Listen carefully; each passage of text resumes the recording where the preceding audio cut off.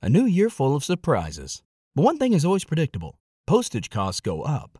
Stamps.com gives you crazy discounts of up to 89% off USPS and UPS services. So when postage goes up, your business will barely notice the change. Stamps.com is like your own personal post office, wherever you are. You can even take orders on the go with the mobile app. No lines, no traffic, no waiting. Schedule package pickups, automatically find the cheapest and fastest shipping options, and seamlessly connect with every major marketplace and shopping cart. There's even a supply store where you can stock up on mailing supplies, labels, even printers. Stamps.com has been indispensable for over 1 million businesses just like yours. All you need is a computer or phone and printer.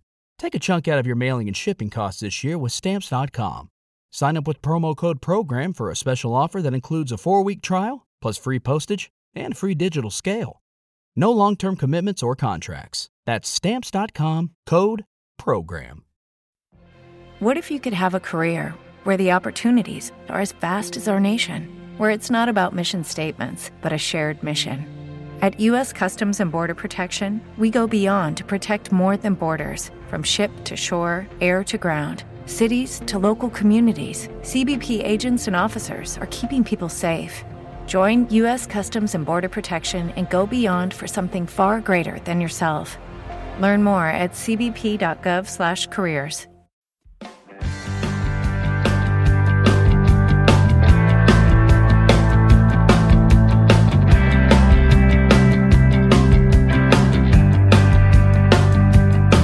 We are friends with Fantasy Benefits.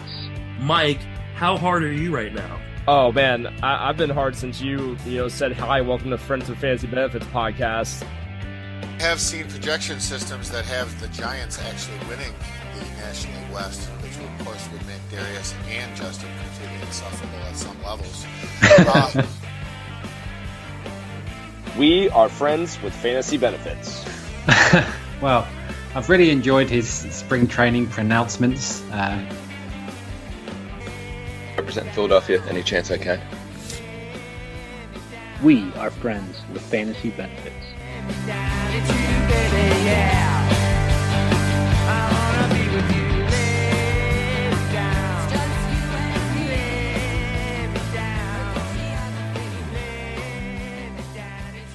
Hello, everyone, and welcome to a Friends with Fantasy Benefits midweek podcast.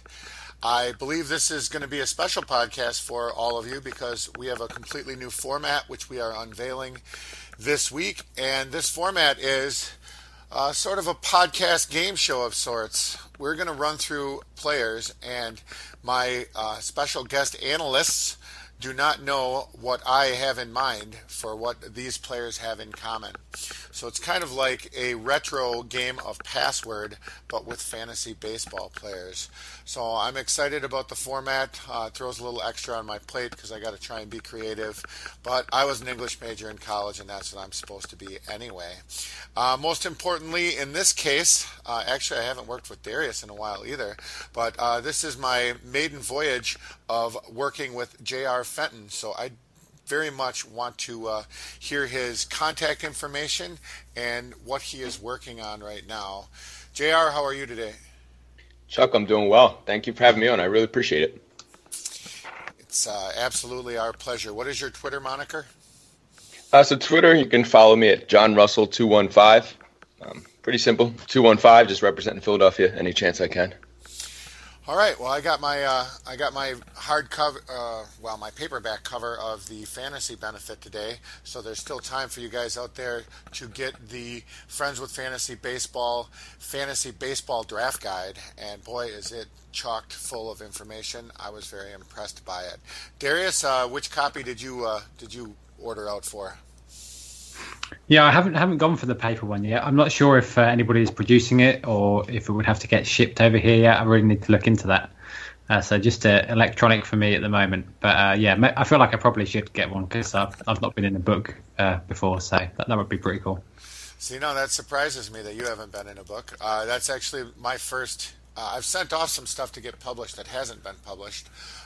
So I've been in some. Been in some forms of it that haven't been really out to the public before, but it was pretty neat experience for me as well. Well, Unusually enough, in this format, we need to go through some players, and then I will consistently go back and reiterate which players we've covered, so you guys out there as listeners can try and figure out exactly what I was getting at and why we were covering these players right now. The first player that we're going to cover is one Andrew McCutchen, and his ADP is right around 84th overall. And being as he is a San Francisco Giant, and Darius is one of our multiple Giants gurus on our FWFB staff, why don't you tell us what you're expecting out of Andrew McCutchen this year, Darius, and tell us if you like him as a draft value. Yeah, I kind of do. I actually took him in the Great Fantasy Baseball Invitational. He's kind of sliding towards the back end of the top 100, and he was actually really good last year. He had a slow start, and then he kind of looked like the old Kutch from kind of mid-May onwards. So I was really impressed with that. Obviously, it's not a great landing spot offensively. You don't want your hitters to be an AT&T if you can help it, but he's not a lefty, so I don't think it hurts quite so much. And yeah, I have faith that he's going to be in a great spot in that lineup now that they've brought in Longoria as well, and they've got Posey. And I think if Belt can stay healthy, then there's several good pieces around him. And I think he showed last year that if he is healthy, and I think that's part of the problem, that he's often played hurt over the last few years, and that's kind of dampened down his stats. But he's been incredibly consistent in terms of staying on the field, maybe to the point that sometimes he shouldn't have done. But I have great confidence in his skills, and people have been making jokes about how old the Giants are now, but he's still only 31, so he's not like completely over the hill or anything. So I think Kutch is going to be just fine in San Francisco. So I'm expecting good batting average, mid to low 20s home runs, and maybe chipping a few steals. Yeah. Well, I have seen projection systems that have the Giants actually winning the National League West, which of course would make Darius and Justin completely insufferable at some levels. But it definitely is an odd. It's not the landing spot that people were hoping for. Boy, just a year ago we thought he was going to end up in Washington, and that would have been a completely different sort of cast of characters around them than what he is getting in San Francisco. JR, what do you feel about an 84 for an ADP for Andrew McCutchen right now? It's funny because that's exactly where he went in the Great Invitational in my league, League 5. He went at 84th overall. We saw guys like Hosmer and Cano and Miggy, Arrieta, and Travis Shaw go in that same round in that area, so I kind of felt comfortable with him going right there. I felt like a good pack. Batting number 3 in this lineup, I kind of love it. Maybe it's just me, but a bunch of these older guys getting together for one more, maybe 2 years of one more good run.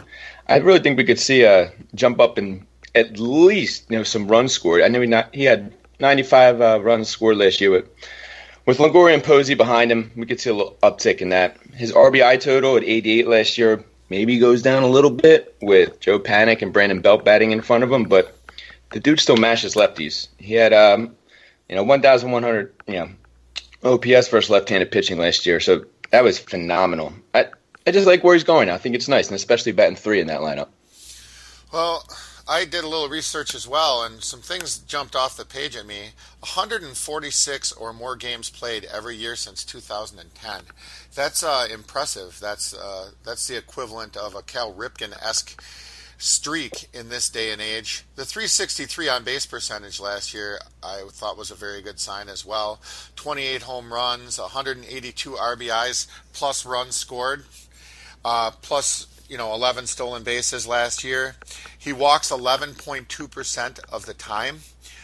So I have the question, written down in my notes of how overblown is Andrew McCutchen's demise. He actually played pretty well last year, by and large, to say the least. And I think he is a relative value at 84.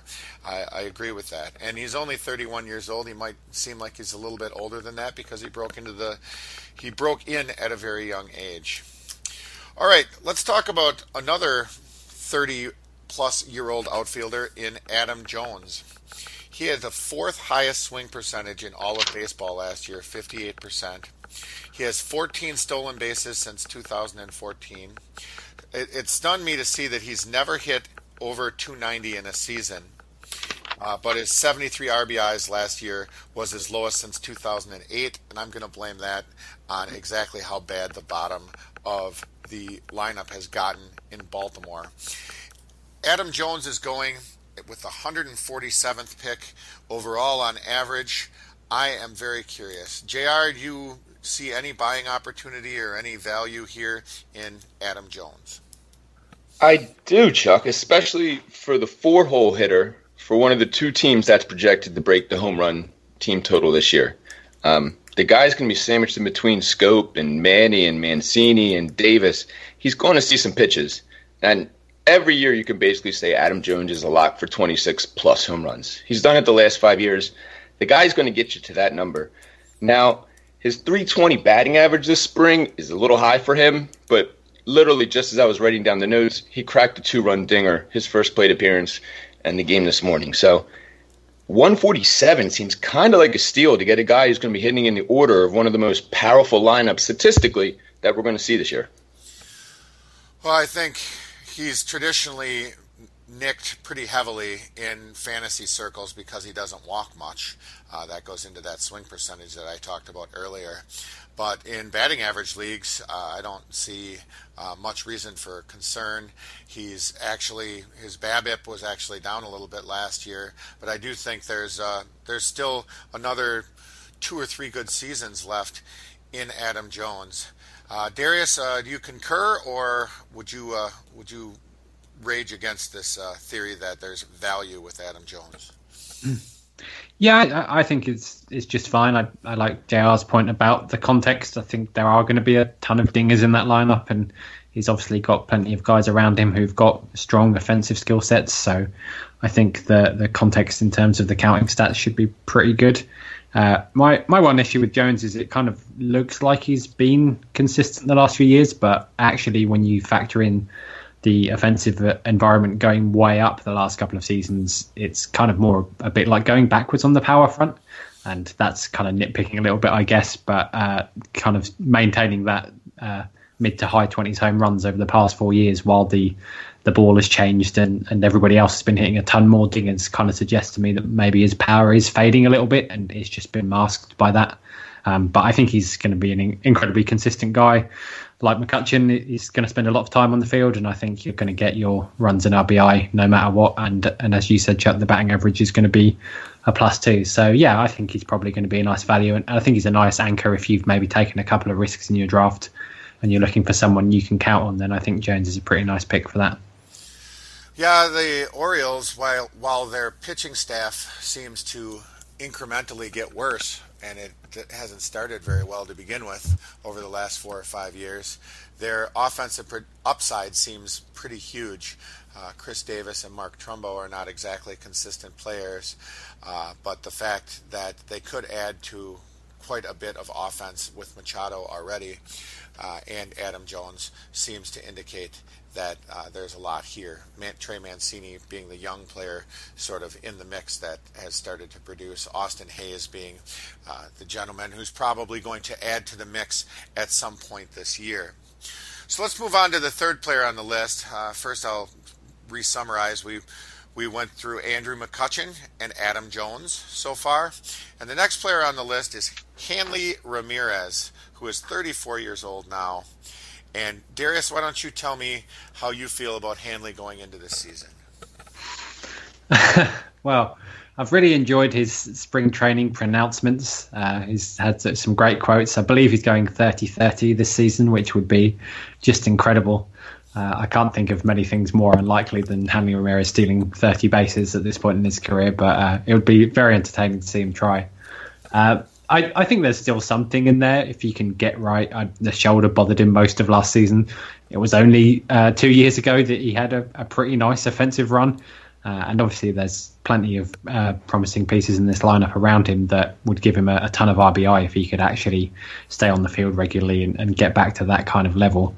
But last year was pretty miserable, and the Red Sox are in a position in that division with the Yankees that they can't hang around and just roll him out there every day to let him try and get going. So I have a lot of concerns, but where he's going in drafts right now, for somebody who has in the past been a first round caliber player, I think he's perfectly worth taking a flyer on to see if he can recapture some of that form.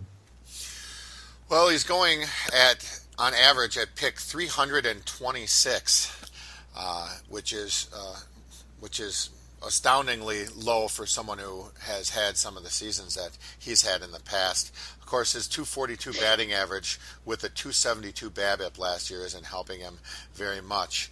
JR, how do you feel about Hanley Ramirez, the enigmatic Hanley Ramirez going into this year? Well, he had 4 attempts to steal a base last year, and he only stole 1. So if he gets 30, and I think we should play the lottery or something. But kind of to piggyback off what we said about Adam Jones, Hanley's kind of penciled in to hit number 3 in this lineup. A lineup that consists of Mookie Betts and Benintendi and now JD Martinez. So if we're paying the price at 326th, 325th overall for a guy batting right in the middle of that lineup with a ballpark that he's familiar with, now I think that actually might be some great value. The offseason shoulder surgery scared me a little bit, but for that price that we could get Hanley Ramirez at, I mean, it seems crazy to think, 6-7 years ago he was the top, 5 top 10 pick. Well, the thing about Hanley Ramirez here is it's been well noted between Justin and I have had a lot of banter about how I don't prefer to draft util only guys, but he is slated to be their regular first baseman more often than not anyway. He's obviously going to have to share a little bit of time with Mitch Moreland, but I don't think he's going to be util only for very long. I think he's likely to get his 10 games in at first base within the first month of the season, so that makes a big difference to me. And more important than what he's spouting, I think it's really important to note that the Red Sox, even before spring training started, came out and announced that Hanley Ramirez was their number 3 hitter. So they have been very emphatic about that. And as has been mentioned here, I think for 326 as an ADP, I see quite a bit of upside. I think 30 stolen bases is a pipe dream, but I don't think 25 home runs and 10 to 12 stolen bases is out of the question. So I'm pretty high on Hanley Ramirez this year myself. Going a pick after Hanley Ramirez is another guy who I really was stunned to see how much value he brought last year, and he's also multi-position eligible. I suppose living in the part of the country that you are, JR, that you are quite familiar with the work of one Jose Reyes, who is 34 years old now and going at pick 327. Where are you on Reyes this year in that jumbled mess of an infield in New York? So, Chuck, I started writing down the notes for Reyes, and I kind of just stopped after I wrote down 326 as his ADP right now, because there's really no part of me that wants to touch Reyes, whether it's at 326 or 526. I know we have Ahmad Rosario and we have Abdul Cabrera in the infield for the Mets. They're not great guys. They're not standout players, but Reyes, should steal some at-bats here and there. But what is he really going to do for us more than getting 15 to 20 stolen bases? I don't see him hitting in the top of this lineup because his bat's just not that consistent anymore. And the bats that follow him behind it with Todd Frazier and Adrian Gonzalez, they don't really do it for me either. Jay Bruce is going to have his RBIs, but this whole team in general, I don't want to have any part to do with them. That's not just because I'm a Phillies fan. I'm actually happy that they're not doing well. But as far as it comes to Jose Reyes, he can keep falling in drafts because I don't think I want to touch him at all. Well, it's odd when we're talking about maturing players. One of the things that I noticed is that his 8.9% walk rate last year was a career high. 24 stolen bases and 15 home runs last year needs to be put in the context that everybody was hurt on their infield, so that made a difference in how much he was actually playing. So I certainly get that part of JR's criticism. He had a 263 BABIP last year, which led to a 246 batting average. His 145 games played last year was the most games he's played since 2012, and his 15 home runs was the most that he's had since 2008.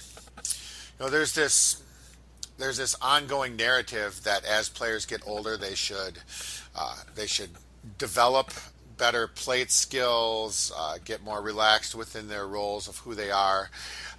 Reyes sort of has his own story because, we all remember that he got in trouble when he got traded from Toronto to Colorado, and a lot of people thought his career was over. And I came out and announced that he was going to be he was going to be full of incentives to rebirth his career when he got back. And that was the first time that Justin and I sort of argued about player incentives and motivations. And Reyes has relatively bounced back from some of the low points that he had between Toronto and Colorado. Now, like I said, that 263 BABIP means that if somebody wanted to be an optimist, I don't think the cost at 327 is overly punitive. And I think in draft and hold leagues and places where you have to try and cover as much ground as you can with as few picks as you can because you can't pick up players during the season, I think him being eligible at second, short, and third is kind of valuable. And the other optimist part of me says that Amed Rosario is not really a proven commodity at shortstop yet. I don't foresee him getting sent back down, but it's certainly not out of the question. And the people that they have manning third base and who they have manning second base are not. They're getting older, so there's a chance that he gets some extended time as an injury fill-in. So in the right spot, I actually kind of like Jose Reyes as a draft value. And Darius, you can break the tiebreaker. How do you feel about Jose Reyes this year? Yeah, I kind of feel like you're not going to feel great about it. I owned Reyes in a league pretty much all of last year, and I've kind of felt like, this is, I was always sort of on the verge of dropping him, but he just kept chipping in steals, and he'd hit a homer here and a homer there, and the batting average was terrible, but he was just in the lineup, and the stats kept adding up, and I never really felt like he was a great player. But as you say, you look back at the end of the season, and it was like, Jose Reyes was kind of valuable, and he had the multi-position eligibility. I think he played so much because stuff went really wrong for the Mets. But then you think, well, Asdrubal Cabrera's not been a healthy guy, and they hate Wilmer Flores. And Rosario, as you say, hasn't proven himself. So I think one thing Reyes can still do is steal bases. He had an 80% success rate last year, even at the age of 34. So, yeah, I think he's probably worth a shot there, just on the chance that he does get regular playing time. But on the flip side, I could easily see a situation where he's just on the bench most of the time, and the Mets actually figure things out a bit better this year, and maybe Flores gets to play, or Cabrera stays healthier, and Rosario is good, and he's just on the outside, and he doesn't really offer enough for you to keep him on your roster. So I think it's a fair draft cost based on those uncertainties. But in a league where we're kind of starved for speed, I think somebody who could steal 20-25 bases like Reyes is probably someone who should be drafted everywhere. Yeah, I think you hit it right on the head there when you said that you're not going to feel good about drafting him or looking at your roster and seeing him on it. But sometimes you have to take a look at some of these aging veterans, and you have to say, well, it may not be pretty, but it certainly covers some ground. And generally speaking, whatever role they're projected for is a role that they're going to be relied on for. You don't have to worry about some of the things that you have to worry about with multiple younger players sort of getting sent back down, or what have you, because that really doesn't happen to veterans of the status that we're talking about today. Now, the last player that we're going to speak of is Carlos Gomez, a.k.a. Gogo, if you will. And Carlos Gomez has had this really long history and path. He was traded way back when for Johan Santana as one of the major pieces going back to the Twins, and then he became a Brewer, and now we've had this ongoing part of he was traded to Houston and then the Rangers, and so now he ends up with the Tampa Rays. And Carlos Gomez, of course, has never been known for any form of plate discipline, but is another guy who has provided a great deal of speed through big stretches of his career. JR, how do you feel about Carlos Gomez this year? It's a tricky player. I think, especially given his ADP at 332. He is 32 now. But kind of like all the other players we've discussed so far, he has a backstory. And it's a really interesting backstory where he was, borderline first-round pick back in 2013, 2014 era when he was hitting those 20-plus homers and having 30-plus steals every season. Obviously, his steals were down last year because of his hamstring injury. But his 802 OPS wasn't terrible. I think it was a little inflated because of his home. With Lucky Land Slots, you can get lucky just about anywhere. Dearly beloved, we are gathered here today to... Has anyone seen the bride and groom? Sorry, we're here. We were getting lucky in the limo and we lost track of time. No, Lucky Land Casino, with cash prizes that add up quicker than a guest registry. In that case, I pronounce you lucky. Play for free at LuckyLandSlots.com. Daily bonuses are waiting. No purchase necessary. Void where prohibited by law. 18+. Terms and conditions apply. See website for details. Ballpark. I don't know. It's kind of one of those curious cases to see if we have a healthy and a full-time gig with Carlos Gomez. Could we see a 2020 year? Could we see maybe a 2030 year? I don't know if it really could happen, but at the gamble at 330, I mean, it's worth taking a shot if that player profile can pan out. Well, the thing about the Rays, to me, is you look at their lineup and there's a whole bunch of players where you say, well, maybe, C.J. Cron never really got a full-time gig, sort of always had to share with Pujols, was sort of always had the threat that he wasn't going to hit, wasn't going to play full-time when he was in Anaheim. So you go C.J. Cron, maybe. You go Kevin Kiermaier, there's a power-speed combo in there. Doesn't stay on the field regularly, but if he did, maybe. Wilson Ramos, underwhelming offensive player. Then the LASIK surgery all of a sudden looked like a great offensive player. Now he's the catcher and his, got an incentive-laden year this year because, he's going to try and cash in and become a contracted out full-blown catcher with not coming off a knee injury like he was when his free agency was up in Washington. So you go, well, maybe. The maybes get a little bleaker as you get down the lineup. I don't think Matt Duffy at third base is all that awe-inspiring, and I don't think Christian Arroyo, who they got from San Francisco, I don't think he's all that awe-inspiring either. But at the same time, you sort of look up and down the lineup and you say, well, this lineup is supposed to be quote-unquote terrible, but it's not like they're completely bereft of upside. And Carlos Gomez sort of fits in very well in this lineup because he's a guy who, in a bad year is like last year was 17 home runs and 13 stolen bases. I suppose the downer, or the bad news, of course, is that he managed to strike out almost 30% of the time. He struck out 30% of the time in 2016, and he struck out 29.8% of the time in 17. So if that's called a stride forward, it's a very, very, very tiny one at best. We sort of all know that the main issue with Gomez is definitely health. That we certainly understand. But he is a very talented guy, and he was once a highly touted fantasy player. And for him to be going this far down is definitely, something of a shocker. So Carlos Gomez is, not on my radar, and there's a lot of things that scare me about him. And I actually had some opportunities to draft him late and decided against it just because I'm so frightened about his health at this point. He was always known to be an all-out defensive player that was, he ran into a lot of walls, and he's crazy on the base paths, at times crazy stupid on the base paths, getting picked off regularly. But fortunately, those sort of caught stealings and mental issues don't sort of affect our game all that much in fantasy.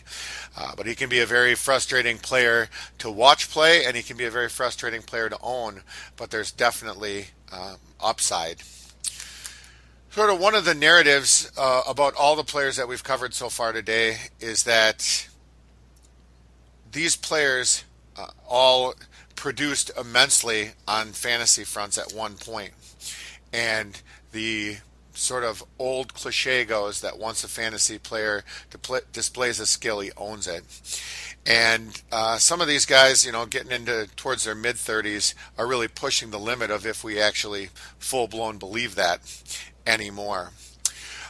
So the players that we covered today are Andrew McCutchen and Adam Jones and Hanley Ramirez and Jose Reyes and Carlos Gomez. And I recognize there's probably a few ways that you can think all these players tie together. But JR, I'm wondering what you thought was the linking factor that I had. There's 2 or 3 things that certainly make sense here, and then there's one ultimate one that I was looking for that's probably a little harder to get to. Well, despite Jose Reyes being on the list, most of these players are hitting in the heart of their lineup, and they're going particularly late. So I didn't know if you're trying to maybe give the listeners more of a way to get into the heart of the lineup by waiting a little bit and drafting later. I mean, like you said earlier, these were all former studs who have kind of definitely had regression with age, but I'm not an ageist. Age doesn't really matter to me. I'd be happy to have any of these players on my team, kind of except Reyes because I don't see the playing time. Yeah, and you're kind of getting to what my ultimate point was here. There was 2 things I wanted to do. One thing I wanted to do, and I'm going to do this now, is sort of pick your brain, and you gave us a little hint towards it, that, is there times in draft, Darius mentioned it earlier, is there times in drafts where you think, boy, I've got some really high upside younger players. Maybe I need some veteran anchors within my ranks of my fantasy teams. Do you get to points in draft where you feel that way, or does your theory of non-ageism sort of hold true throughout your drafts? Well, that actually fits perfect with my team for the Great Invitational. I took 2 players somewhat early that kind of had breakout seasons, but we really didn't see coming, in Chris Taylor of the Dodgers and Marwin Gonzalez of the Astros. Now, both of these players are dual flexible in position, so I can get them all over. But I wanted to make sure I really got the stats that in case they didn't work out, I know I can fall back and get some guys who are going to get me the stats because they've done it for about 10 years now. So later in the draft, I went with Longoria. I went with Brandon Belt. I went with Albert Pujols. Pujols I got around 330, which I thought was a phenomenal pickup. But I'm not an ageist. I mean, if these guys, these are numbers. At the end of the day, it's just numbers. If these numbers are going up on my computer screen, then I'm going to win. And it doesn't matter if the guy's 35 or 25. I just need these numbers put up. Well, I certainly can see what you're saying there. And another thing, the ultimate thing that I was getting to here is that these players, all as young players, would have been the body types that we assumed were going to age well. They're all the ultra-athletic types. And for the most part, they have. I mean, they've gone through some injury stretches, especially with Hanley and certainly with Reyes too. But we're still getting some speed value out of them into their early to mid-30s, and there's something to be said for that. And we go through this all the time with free agency and with how we're trying to judge fantasy players as they're aging. Another person that was on the brink of us being able to talk about today was Miguel Cabrera, who was not the body type that you thought would age well. You also had Prince Fielder, who, was a guy, Albert Pujols, who, has really struggled with his running in recent years. So these are guys that were supposed to age well, and it's kind of a case study of how well they have, and that we still see quite a bit of upside, and some of it comes from their general body types or their general physiques. So I thought these were interesting guys to cover as far as that was concerned. After I had come up with this list and had sent off the question to you and Darius, JR, it also occurred to me that all these players are either in their walk year or are 1 year away from their walk year. And it's a curious time to talk about aging players and what exactly is going to happen to them on the free agent market, because while these players are all still productive, and have been productive at least within the last couple years, I think this hyper-analytic era that we live in could really frown upon them as free agents. Do you see that as a link between them as well? And do you see any of them even being able to get 3-year deals going forward? Do you think Andrew McCutchen gets a 3-year deal when this deal is up? JR, how do you feel about that? I think some of these guys could be looking in the mirror and seeing Joey Batista look right back at him, because here's a guy who, just like them for many years, was top of the game in the fantasy baseball world, and he can't even get a job anywhere. So for some of these guys that we've talked about today, I think that's definitely going to be something that they're going to have to worry about. I mean, do you settle for a 1-year deal or you hold out for a 3-year deal? As far as McCutchen goes, I think he is probably the best of this group right now. I mean, his ADP reflects that as kind of given, but I could see Kutch getting a 3-year deal. No, I don't know if I see Reyes or Carlos Gomez getting a 3-year deal, but it's kind of like you said, they've all aged very differently, but they all have kind of a similar skill set. Yeah, and they have the capability of helping you across the board. I know Hanley didn't run much last year, but he is a guy, especially early in his career, that was unbelievable on the bases. And I still see that he could get, if he's really determined to do it, I still think he can get to double digits this year. So there's some similar lines that we could have crossed with these guys and talked about. But most importantly, on top of drawing this connection to these players, I wanted to talk about them because they are players that sometimes aren't the sexiest picks, and you see them sort of lagging behind where their actual ADP is, and it's easy to sort of forget about them when you have flashy, younger upside players that you can choose from. But at a certain point, you need to be paying attention, and you need to be thinking, boy, before I take a gamble on a complete unknown, maybe there is definitely a swan song season in a way that I could get some real value out of these players.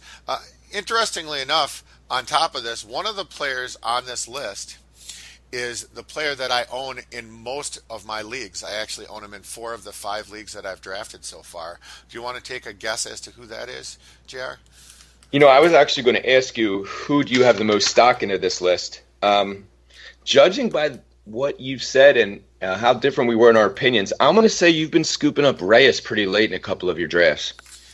I am actually stunned at myself that I don't own him yet. I do have a daily transaction league that I draft yet, and in daily transaction leagues that multiple eligibility is especially important because you can slide them in on Mondays and Tuesdays when not everyone, Mondays and Wednesdays or Thursdays when everyone's not playing.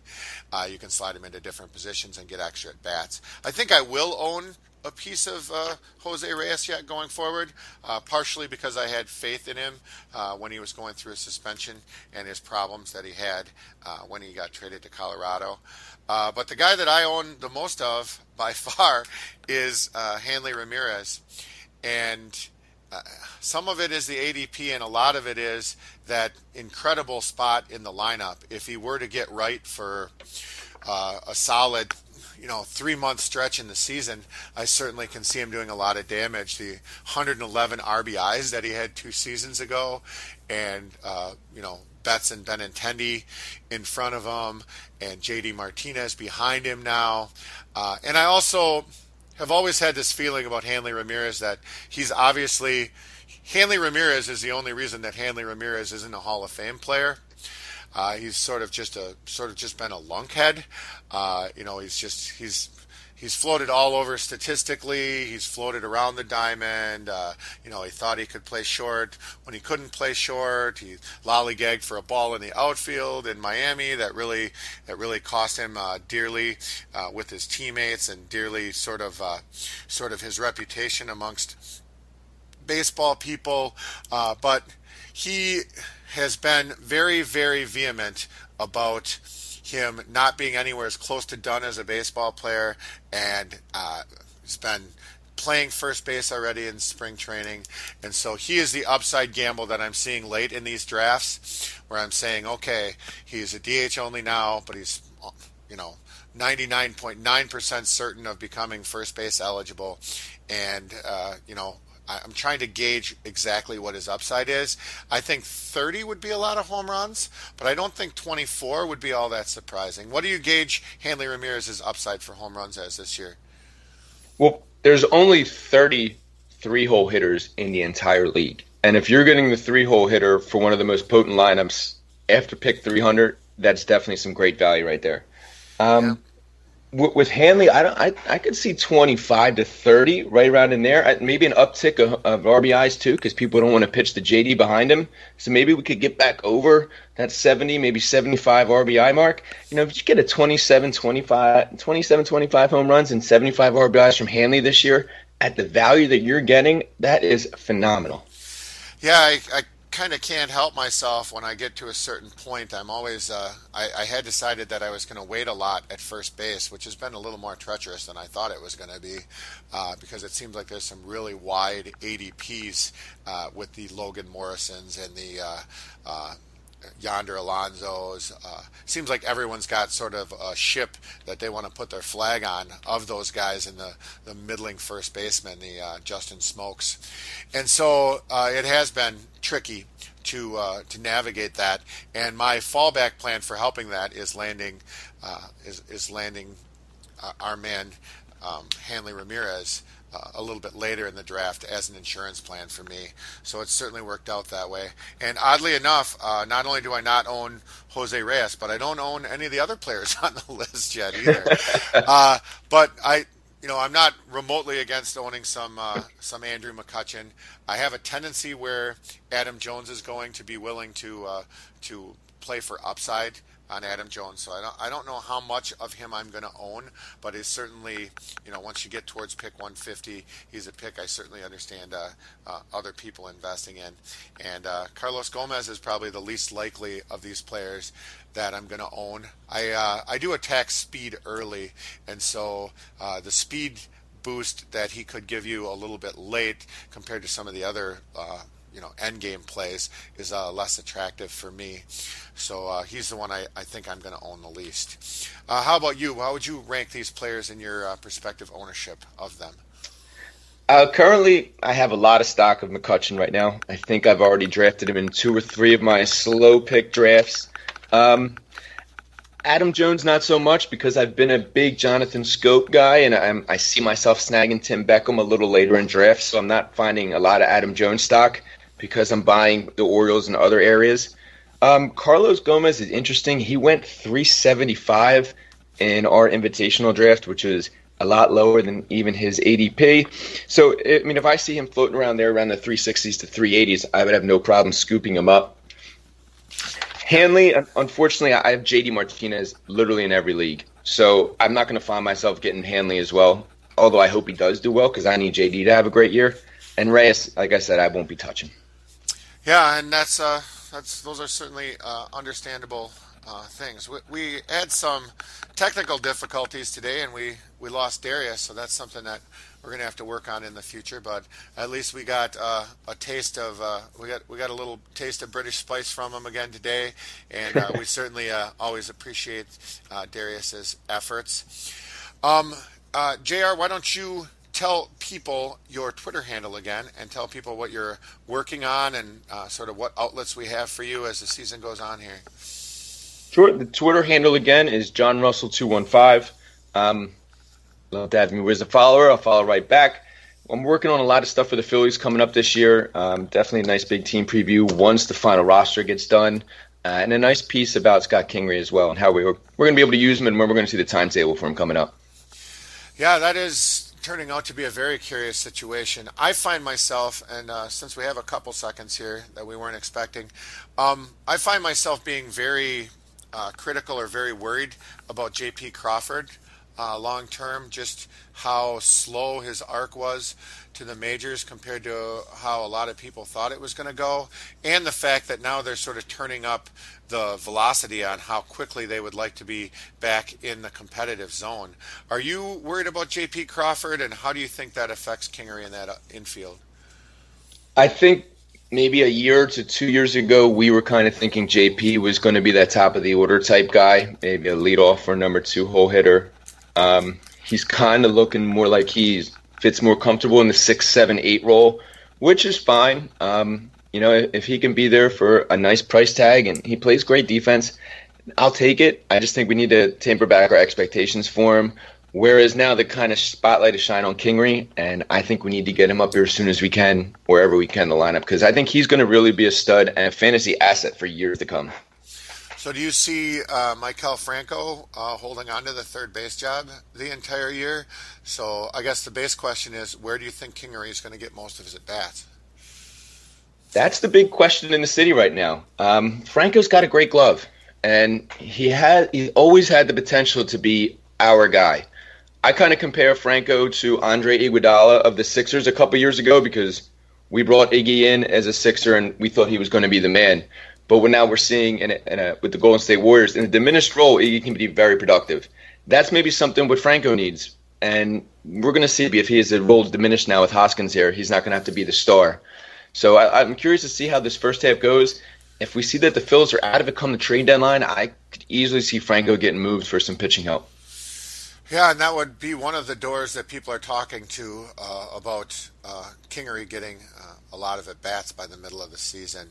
One question that I've had that I haven't really seen answered is, if it comes to it, if there was injury or what have you, could their second baseman move over to play shortstop? What would be their backup plan at shortstop if something happened with Crawford?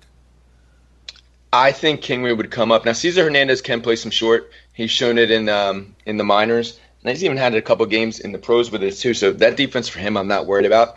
Cesar Hernandez is standard. Bottom line, you're getting from him. Nothing great, nothing bad. But he'll get on base. And if there's an excuse to get Kingery up to this team after the deadline, then they will. Well, I also think I'm more of a trend guy than most people are, because one thing that I see here is, last year bringing up Hoskins really benefited that team a lot down the stretch, and now that they're looking to be competitive, I think they're going to hope that their string of good fortune continues and that they can get a serious boost from Kingery by midseason at the latest. So there's definitely a bunch of fascinating things going on with the Phillies right now. As for me, I am Chuck Anderson, and I can be reached on Twitter at JustChuckingIt. I do 2 podcasts a week for FWFB. I'm also a very active member on Twitter. Try to make sure and tweet some stuff out most every day. I have an Of Note column, which I do during the baseball season, which I put out some little blurbs where you can read some very digestible tidbits that I think will help nudge you with some information that maybe is not out in the mainstream media. So you can look for that on the Friends with Fantasy Benefits site itself. And so feel free to go out and give us a review on Stitcher or on iTunes, any place where you use as a sort of podcatcher to catch up with us, and we will continue to keep pounding out really solid information for you guys and give you guys a lot to think about statistically, and keep your mind on these players as we move through the draft season and into the regular season.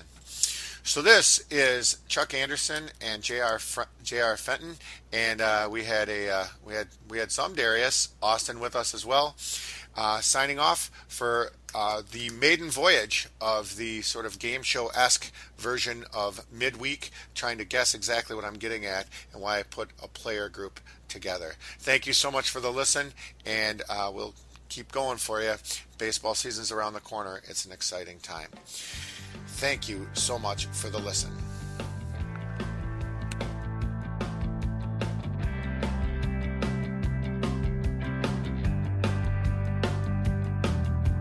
Every night I get you on the telephone. We sleep and we talk and we play till the dawn, trying to get a handle on who we are. Sleep all night with the phone off the hook.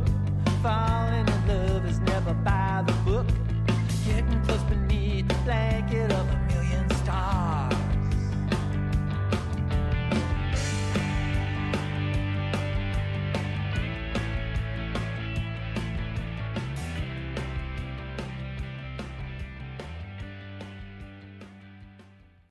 Lucky Land Casino, asking people, what's the weirdest place you've gotten lucky? Lucky? In line at the deli, I guess? Aha, in my dentist's office.